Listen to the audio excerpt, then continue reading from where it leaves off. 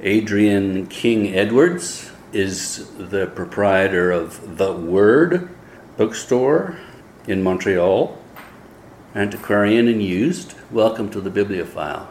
Thank you. I much prefer secondhand to use. Do you? Yes. Okay. Secondhand is more English than Secondhand used. has a better ring to it. Used implies that the books aren't in perfect condition, which most of them are, and it also implies, used cars, and it's not a word that I enjoy very much. Secondhand has much nicer ring to it. Well, speaking of used cars then, and used car dealers, I was going to wait a little bit for this, but let's get straight into it. You've heard of the scandal in Pittsburgh with Michael Schulman, right? In which he and a librarian kind of connived together to get a lot of valuable books and prints out of the library. For many years. For many years, yeah. So I guess the question or the concern is, one of the things that you see on Antiquarian Bookseller Association websites and in the literature is that there's a screening process, and that when you buy from a member of an association, you're basically guaranteed to deal with someone who's on the up and up. Mm-hmm. That's the idea. Well, you're talking at fairly different level than what we deal in. Most of our dealings are secondhand out of the store, and so. But you've been a member of the. Yeah, I'm a member of the association, and when I buy valuable books, I'm usually buy them in somebody's home, and I have a clear idea of the situation.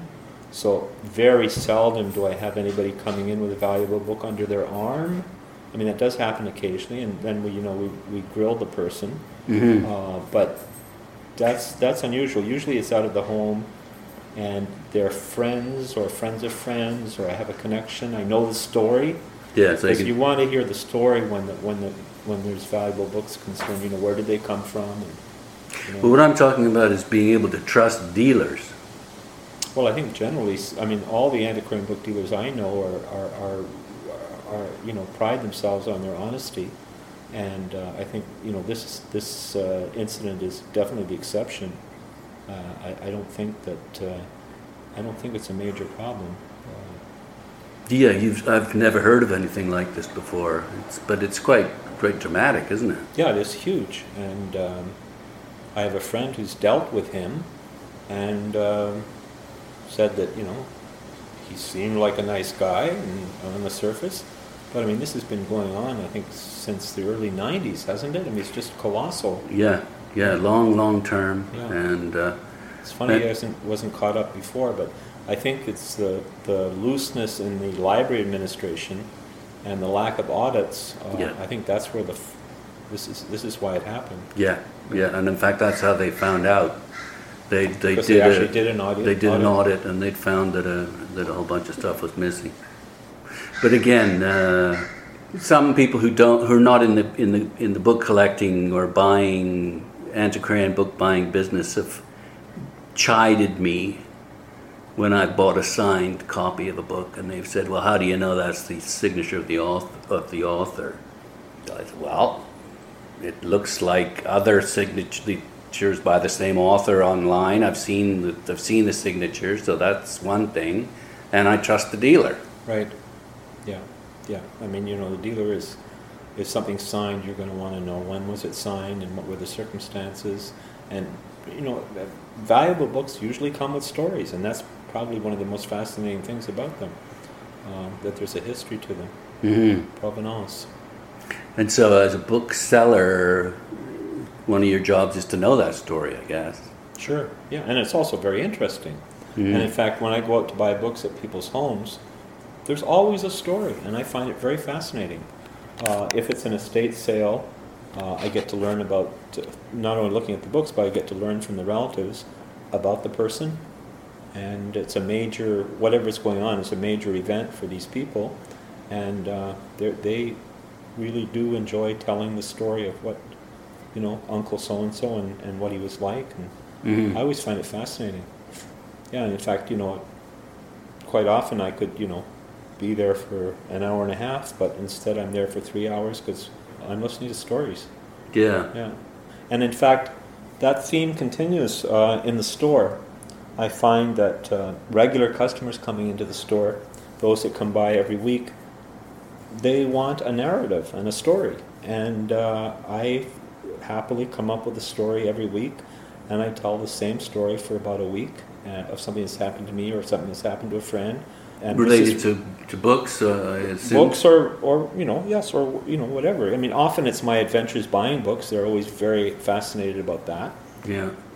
And the people who work with me have to listen to the same story over and over again. But it's fresh. In the end of the week, I'll come up with a new one, and it's part of what goes on. I mean, running a small business, there's a narrative to it, and knowing regular customers for 30 or 40 years, I know their lives. I know what they've gone through, and they've told me as we went along. And CJEP teacher just in the store this morning teaches English at Dawson, and he's a young guy, and he's just recovering from a bout with cancer. It's pretty serious stuff, and he was off from teaching for 2 years. And today he came in to tell me he was going back to work, and it's just wonderful to hear that. Mm-hmm. That was the narrative that I got out of the store today. There's always something that is really interesting. And we had 2 weeks ago, we had two couples from Atlanta come into the store, and obviously had been very upset with what Trump's attitude towards Canada, and they had T-shirts on that it said "America and Canada United," and they had the flags crossed like this, and they were very keen on wanting everybody to know that they did not agree with Trump, and that they were concerned. Yeah, he doesn't represent their opinion. Exactly. Do you think this is more so in the book-selling business than in other businesses, in other retail businesses? I think it's very similar to being a bartender. Mm-hmm. This is what bartenders do. They listen to people's stories. And that's also part of, I'm talking about me telling stories, but it's also part of listening to everybody's stories as they come in. During the summer, you get lots of interesting people. A woman in from New Orleans who works in a second-hand bookstore and was very excited to be in Montreal. First thing she wanted to do was to go to second-hand bookstores. And so she came in and told me all about hers, and we had our picture taken together, and it was very pleasant. And every Saturday, because that's when people are sort of visiting on the weekends, we have people coming in who used to be students at McGill. Because you're right near McGill. 20, 25 years ago. And we're just thrilled that we're still there, They says, I used to come in here when I was a student, and they could tell you the title of a couple of books that they bought that they still have. And well, you've been in business now for 40-some years, 43, right? yeah. Telling stories for 43 years. Yeah, and listening to stories. Yeah. Do you have a favorite story from someone that you've bought books off in their home, or? I'm not going to mention it because it's pretty harrowing, but the other part of those stories is you hear about the really bad things that happen to people. Because they died and they need to get rid of the books? Or? No, I'm talking about customers coming in and telling stories themselves, and you'd have to listen to people's stories, and the awful burden of things that happen. When you're in a situation, you get a wide range of sense of humanity. I mean, I know hundreds of people. When I walk on the streets in New York or London for an afternoon, I'll almost always run into somebody I know. I know so many people. But stories from specific incidences. A month ago, we bought a large collection of books in Lennoxville from the nieces and nephews of this elderly gentleman of 91 who had gone into a home, and the home had to be sold and cleared out. Basically, they did the whole thing in a weekend, and we were there to go through the 5,000 books, and we spent 2 days doing it. The nieces and nephews said that we should go and visit the gentleman after we went through the books, and of course we wanted to. We wanted to see him and tell him how much we loved the books and how much we appreciated getting them. And we had a wonderful time with him, so much so that the next evening when we went the first evening, the next evening when we were actually totally finished, we went to see him again, and we had a really nice meeting with him. There was a bond because we had acquired a lot of his books, which he'd had for years and years and years. He had a twinkle in his eye when he said, well, I haven't let you have my best book. And I said, would you like to see it, he said. And we said, of course. And so he pulled out his signed E.M. Forster. And so we enjoyed looking at that. But, you sense when you see wonderful books arranged on shelves and the person is no longer there, there's still a bond with the person who owned the books. And there's a sense of wanting to know, what they were like, and you can see their various phases in their lives where they were particularly interested in an author, and there's a large collection of Huxley, or people who are real collectors will, when they find an author they like, will collect everything that they can find, and that's a delight for a book dealer to find an extensive collection of one author. Why is that? Because you carry it on to the store, and your customers are just thrilled because you've got all the you don't have the standards, 4 or 5 standards of the authors, but you've got all the obscure ones. You've got a copy of his dissertation that was maybe his first published book, or essays, or the difficult to find children's book that he wrote, because most authors will have obscure children's books that they've written. Often it's a service to your clientele that you're happy about. Yes, yeah. You'll often be in the store and you'll hear really what is a shriek of delight when somebody grabs something off the shelf and say, I didn't know this existed, or I've been looking for this for 20 years, or something like that. That's really, really makes it all worthwhile. Because, physically it's a lot of work to go out and spend 6 or 7 hours going through somebody's books. You've got your shopping bags, and then the books are up on the 3rd floor of the house, and you carry the books down. Or I had one experience where I bought a large library. It was on the 9th floor in an apartment building. The elevator wasn't working. No wonder you're so slim. Another experience where a really important collection of books, and I got over there around noon, and my 2 sons were scheduled for a hockey game at 5. And I was trying to get through the books, and 3:30 came and went, and I finally finished, and I was up on the 3rd floor with outside staircases covered in ice, and I had to get all the books into the car and then get home and get the kids and go to the hockey game. And I'm much happier if I do it slowly. So quite a percentage of your customers are regulars, is that right?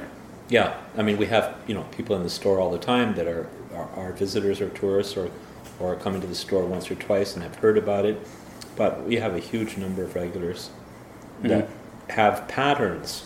George will come in at 3:30 every Wednesday afternoon. There's something else in his life going on where that brings him by the store at 3:30. Professor in the English department at Concordia gets physio for his back around the corner from the store on Saturday afternoon, and then he comes into the store, and there's patterns where people come in like that. Well, as a book buyer, I know that I want to check the store regularly, because if it's a good store, there's turnover in the stock, and you never know what's there. That's right, yeah. We were talking about crime to start with. I read about this police raid. Is that because you had so many people coming to your house when you first started off? Yeah, well, and they thought there was drugs or something? Yeah, we started off in our apartment next door to the store, and we were really anxious to connect with the poetry community, English poetry community in Montreal, and we did quite successfully. We had readings. For a while, we were having readings every week, so a lot of people were coming and going, plus our regular customers from the English department in McGill, which we were concentrating on. Somebody must have noticed this traffic, and because the door wasn't locked, people were just walking in. So one afternoon, 2 policemen showed up, and went back in the kitchen and went through all the spices.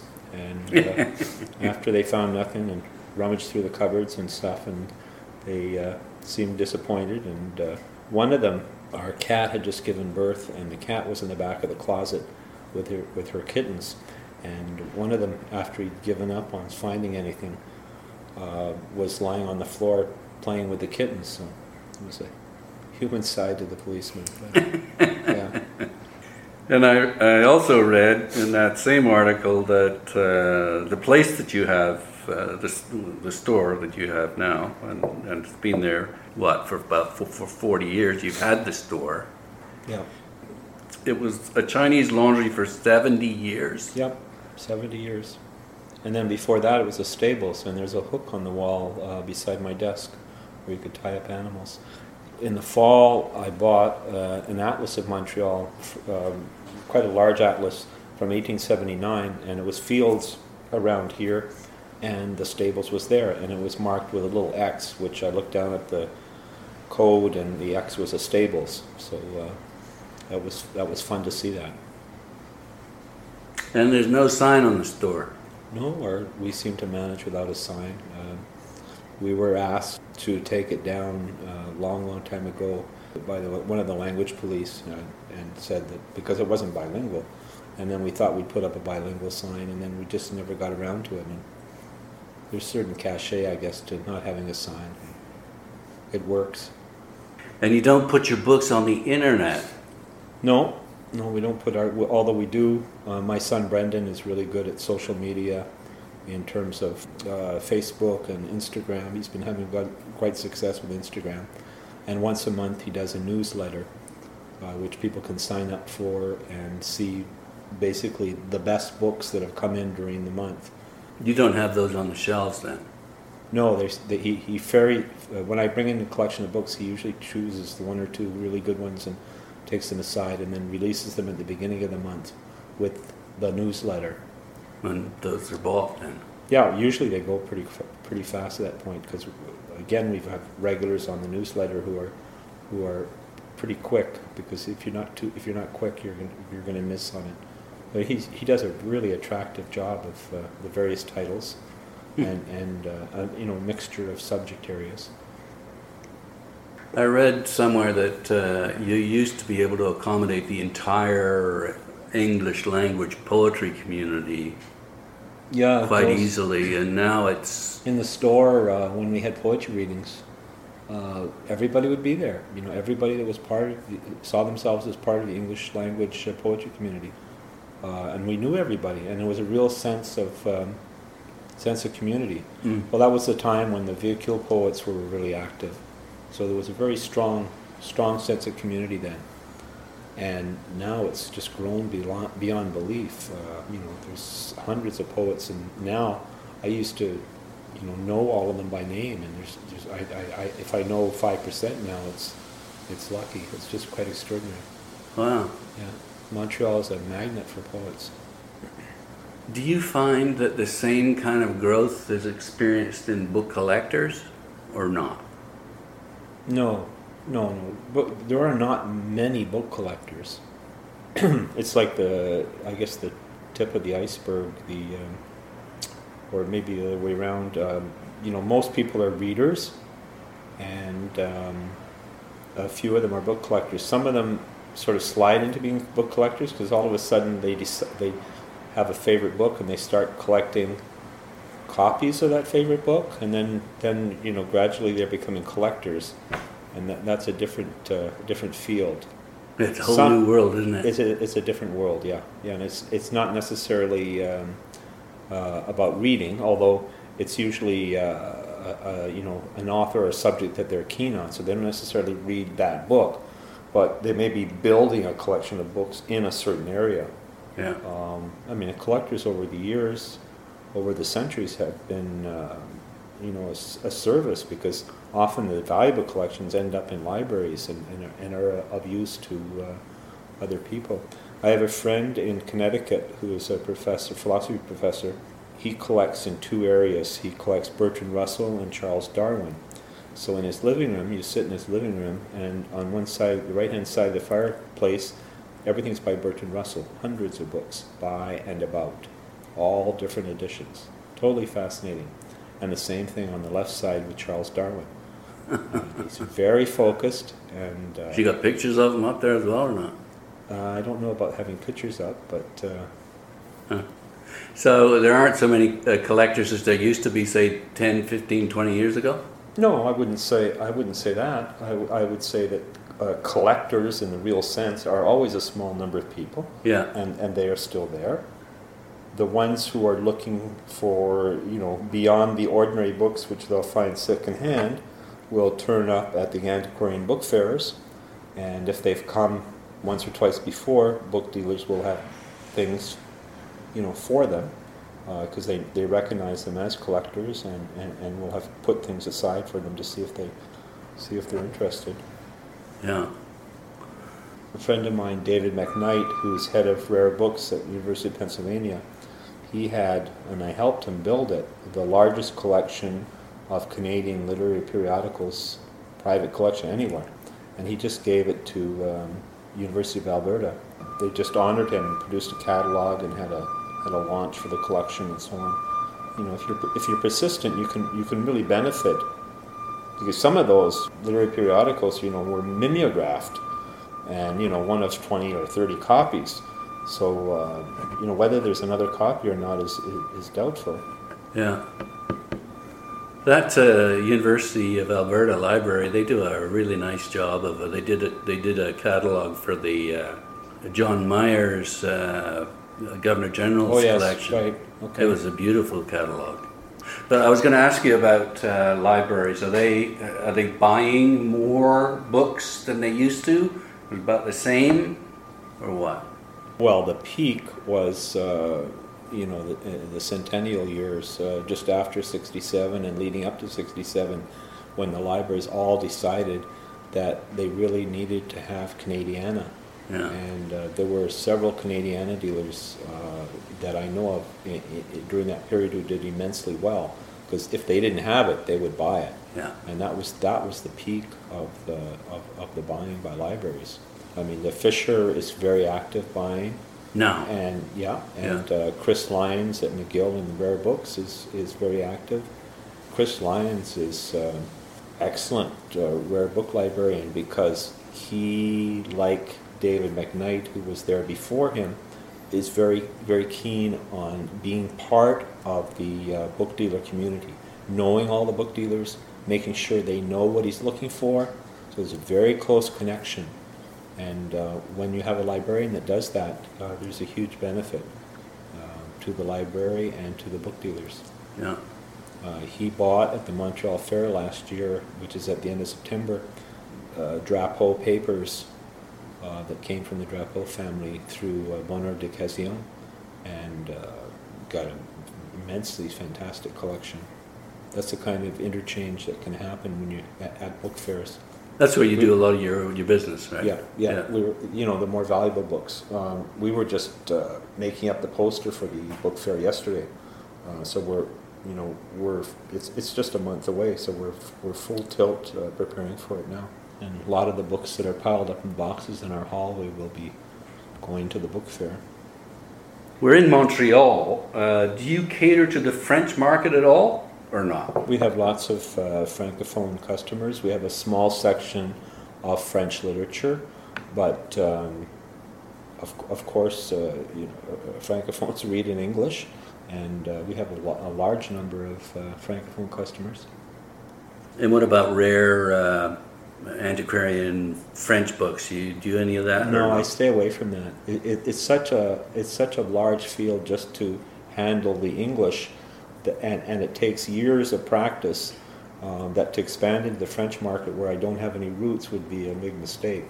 If I find something like that that's valuable, I'll often trade or pass it to another dealer, because that's the other thing that happens at the antiquarian book fairs, is I'll have something that I don't really have a market for, and somebody else will have something that I'd really like to have, and we'll do trades, Mm-hmm. So. Yeah, I've heard that a lot of these book fairs, all the real action takes place before you even open the doors. 3 years ago, the Cabin Fever antique show in Kingston was happening in February, and they wanted to have an add-on of book dealers, and so we agreed to go. And we were in a separate room, so we weren't getting a lot of traffic. But a friend of mine, Robert Wright, who's now president of the Antiquarian Book Dealers Association of Canada, was there, and his tastes are very similar to mine. So we spent basically the whole afternoon trading books back and forth. And we were doing That's why you're in the business. We were doing hundreds of dollars worth of business, and we had a good time. You've been in business more than 40 years, and we touched on the fact that you've got a sort of regular clientele, but how come you've been so successful? In other words, you've stayed in business this long. There's lots of reasons. First, we have a fantastic location. There's hundreds of students that walk by there every day. Yeah, you're about a block or two away from McGill, right? Yeah. I have a real passion for books. I really enjoy people. And, if you like books and people, there are book dealers who really like books and don't necessarily, see customers as an interruption. But if you like both, I think that's probably a recipe for success. We work 50 hours a week all the time. So it's not work though, is it? No, it's a pleasure. But I mean, we are putting in our time, and the reward is there because, we are putting in our time, and it's incredibly gratifying that my son Brendan has an interest and is increasingly taking on more and more. Yeah, you mentioned to me recently the handoff between the McGarrans. Liam McGarren's now running the bookstore in Ottawa. Mm-hmm. Was a model. Oh yeah, when I saw that happening and spoke to both of them about it, and it seemed to be going so smoothly, I was very impressed.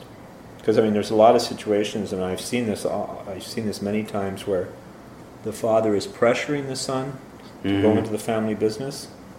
In fact, I have a friend who wanted to be a scholar and be a classics professor, and his father pushed him into the family restaurant business, and he's regretted his whole life, and it's really a sad situation. But Brendan wasn't pushed. Brendan went off to journalism school, came back and started doing hours in the store, and really quite enjoys it, and he connects with. He has this group of followers and fans. He connects with those people, and he knows what they're looking for. It's really quite wonderful. And then we have Donna working in the store. That's your wife, right? Yeah, she's very friendly and outgoing. So that I've had cases where I'm sitting in there Wednesday mornings, and somebody's come in and looked quite disappointed to see me there, and asked me where that friendly woman was that's usually here.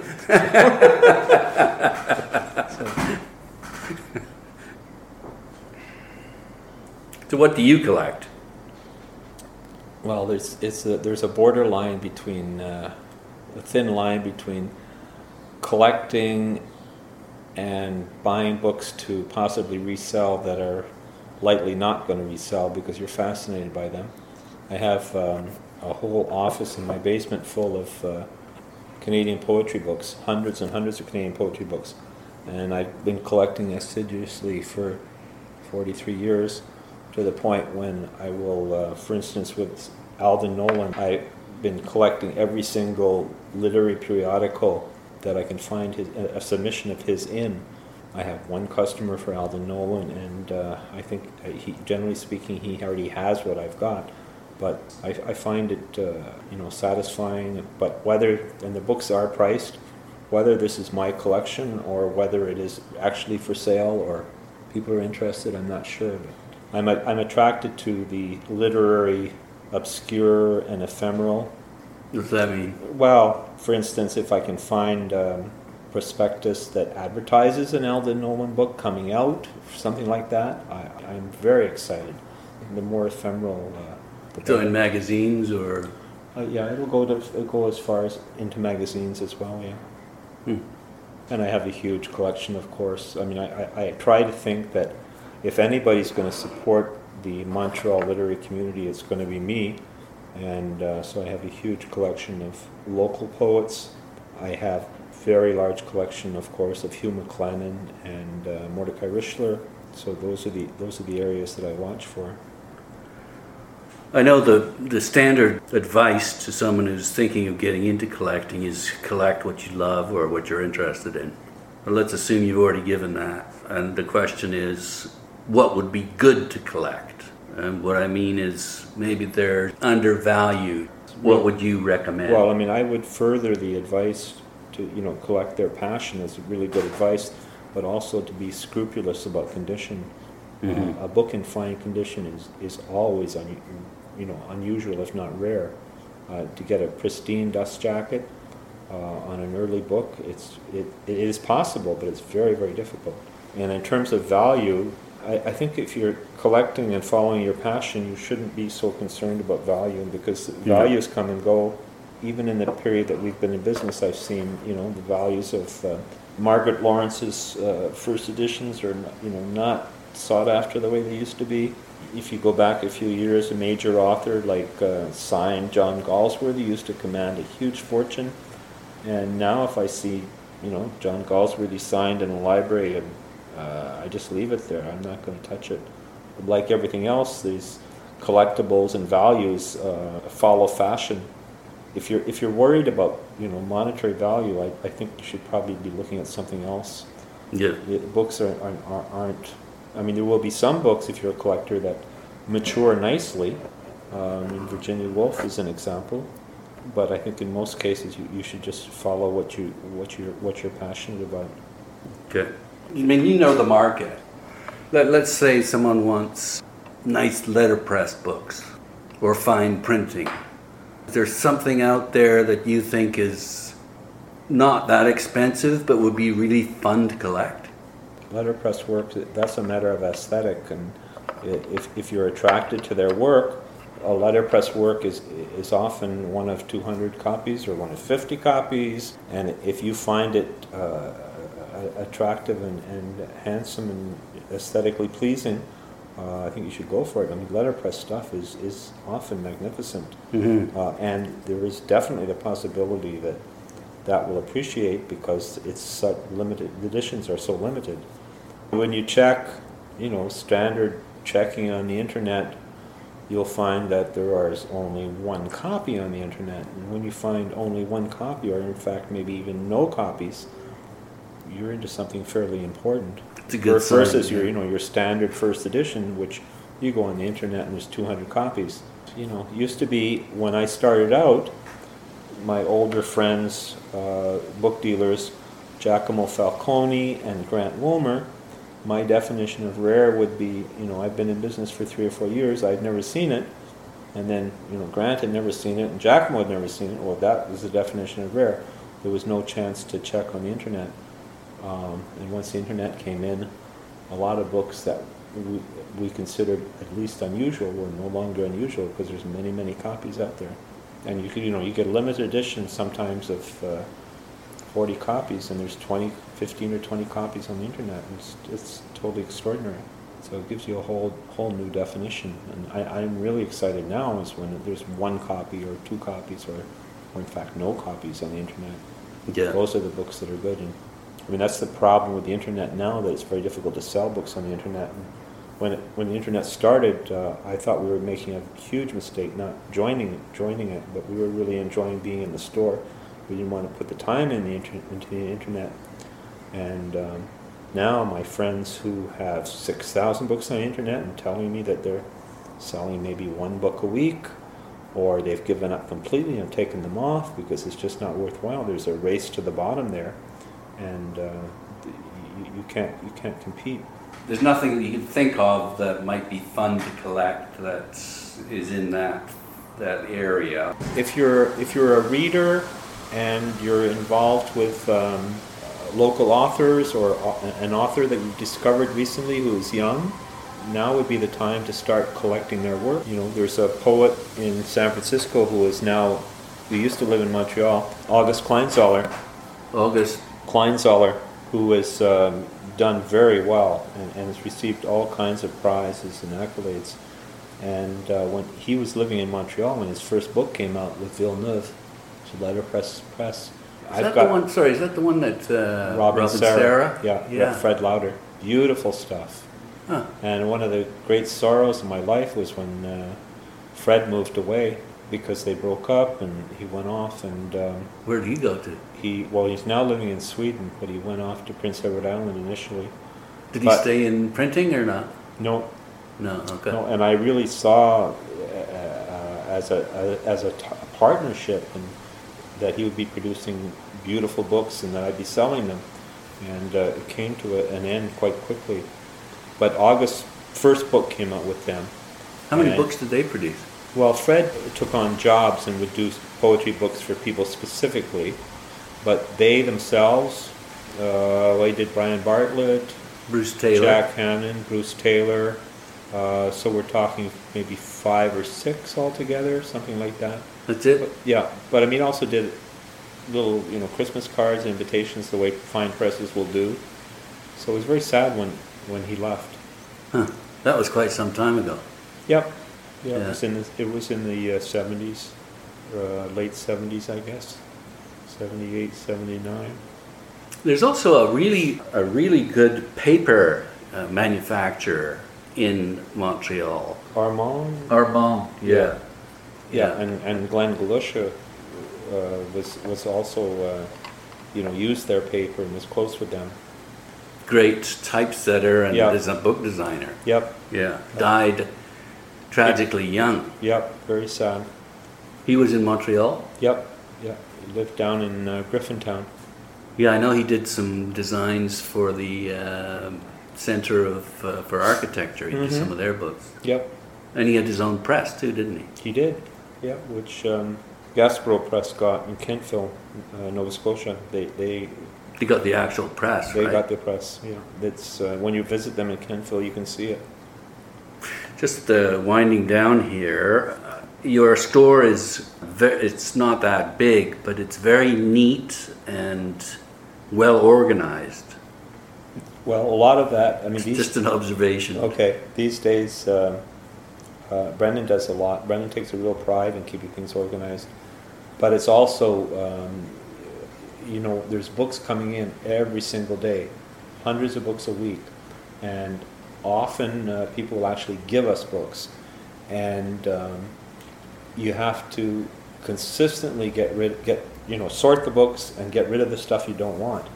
And the difference between an organized store and a disorganized store is the people that don't get rid of, on the chance it might sell, not get rid of the books that are not really worthy to be there. So we sell hundreds of books for $1, and if the book doesn't sell for $1, it goes out for 50 cents, and then after that it's on its way, and we have to just keep on top of it all the time, sorting stuff out as it comes in. Because people will turn up. There's a guy coming in tomorrow from Shawinigan who's actually giving us 15 boxes of books. And we're going to go through those in a couple hours and take out the stuff we need, and the rest of the stuff we're not... What are you going to do with that? Well, there's 2 or 3 things. We either put it out for $1, or we can... we give books to McGill Book Fair, for instance. So there's ways of moving them through. But it has to be done quickly, otherwise, you're right up to your knees. And there are lots of stores, I'm sure you've seen them, that you can hardly get in the door of the store because the books are piled up on the floor. Another secret to your success, then. What's your when someone comes into the store with a pile of books? What's your buying criteria? When they're halfway across the floor, the first thing I tell them before they get to the desk is, I am annoyingly selective. And if they respond positively and say that's okay, and then I tell them I'm looking mainly for philosophy. So by the time they get to the desk, if I choose even 1 or 2 books out of their pile, they're absolutely grateful. And this is particularly true in house calls, because people imagine you're going to turn up at the house and buy everything and solve their problem. And I say, if you've got a good library, I may buy 5 or 10%. That's, the way the market is. And so I make sure that people know that. And I still have people, this still happens, people will email me and say, I've got these books, and they'll list them all, 200 or 300 books, and they say, I want to sell them as a lot. Yeah. And this is, I mean, I would never do that, but if I were going to do that, it would cost them, you know, a lot of money to pay me to take them away, because, I mean, that's, if they want to sell them as a lot, I have to take on the responsibility of getting rid of them. You're not a moving company. No, and I can help them with, you know, you should give these books to the Westmont Library, the Atwater Library, McGill Book Fair, Renaissance. There's lots of places you can give books. You don't need to try and sell them as a lot. And you can get some money if you want to sell off the good ones, and then the rest you can give away. But still, people, it doesn't happen as often as it used to, but they still come up with that, want to sell it as a lot. I don't imagine you hire that often, but again... We hire, Scott, has been there 27 years. Okay. And then there's Brendan, and then there's So Don quite a and bit me. of turnover then. No, there's no turnover. But we do hire 1 or 2 extra people for the student rush in September and January. Right. And we're very lucky because this year we have somebody, Nicola, who lives around the corner from us now, actually lives nearby, who's a single mother. And she worked the rushes last year, and she's very keen on working the rush this year. So she's going to come in and do 50 hours first week of September, 50 hours second week, maybe 20 or 30 the third week. And she fills in anytime, like if we're away and Brendan needs help, Nicola comes and helps out. So she's a huge asset. And because she's done it before, she knows the way I want things done and where everything is, and we don't have to train somebody. So we do have somebody extra like that. But we do have, I had somebody in this morning, I do have 3 or 4 people a week applying for jobs, and emailing me, and you know, and it almost embarrassing reading these CVs, you know, the talents and abilities that some of these people have. You know, they're in their early 20s, and they've got 3 languages, and they've been all over the world, and they've got huge work experience, and we haven't done it for a while, but we used to, before we'd hire, because we'd have a call at the beginning of August for a couple of people to work in the store, and we'd give them a test to see if they had any literary knowledge at all, which was to match up 50 authors and titles. And people who graduated in English literature would do extraordinarily bad with this Moons of Jupiter by Alice Munro. They would tell me it was H.G. Wells. Was it mostly Canadian literature you grilled them on, or anything? No, everything. Yeah, okay. Yeah. So I had this one girl who didn't do well on our test, and I said, you know, I'd call her if we needed her, which means, you know, not going to call. And a couple of years went by, maybe 3 years went by, and one morning I looked up, and this young woman was walking determinedly towards the desk, not sort of walking into the store casually to browse. She was like on a mission. And comes up the desk, she said, "Do you remember me?" And I said, "No." And she said, "I took your test 3 years ago, and I didn't get the job. I have just published my first novel with Penguin in London." And she turned on her heel and left. You've been waiting for 3 years to do that. Yeah. So we were put in our place. Yeah. Yeah. And then we hired somebody who was shelving, and because there are subtleties to shelving that you know, not everybody gets. And she had the Somerville book, Ethical Canary, and she put it in with the bird identification books, and so we had to let her go. Man, you're a tough boss. Yeah, I am. Yeah. Any final thoughts about your life in book selling?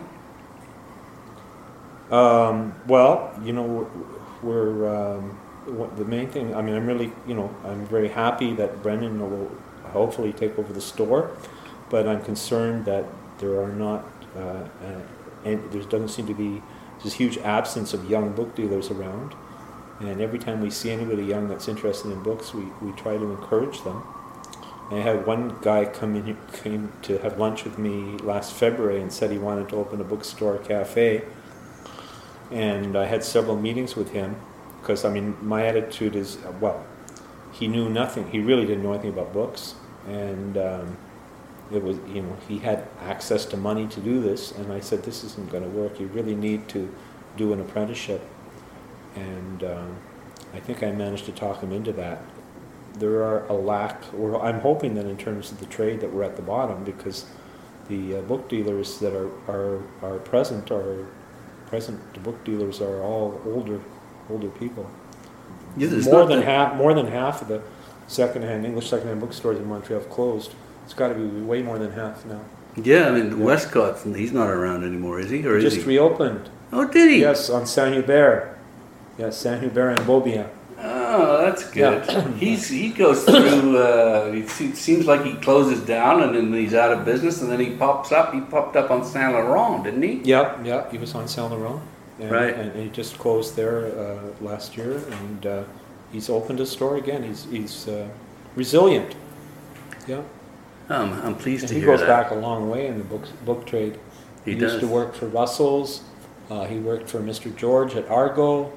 And then he started his own store, and he's really passionate. Yeah, I've pulled some nice books out of there. Yeah. Anything more optimistic than that?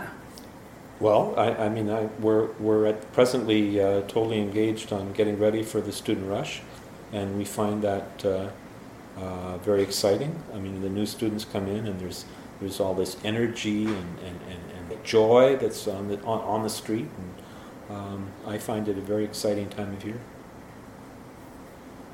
Well, here's to many, many more years like that. Good, thank you. I've been speaking with Adrian King Edwards, who is the proprietor of the Word bookstore on Milton Street near McGill University in Montreal. Thanks again. Thank you.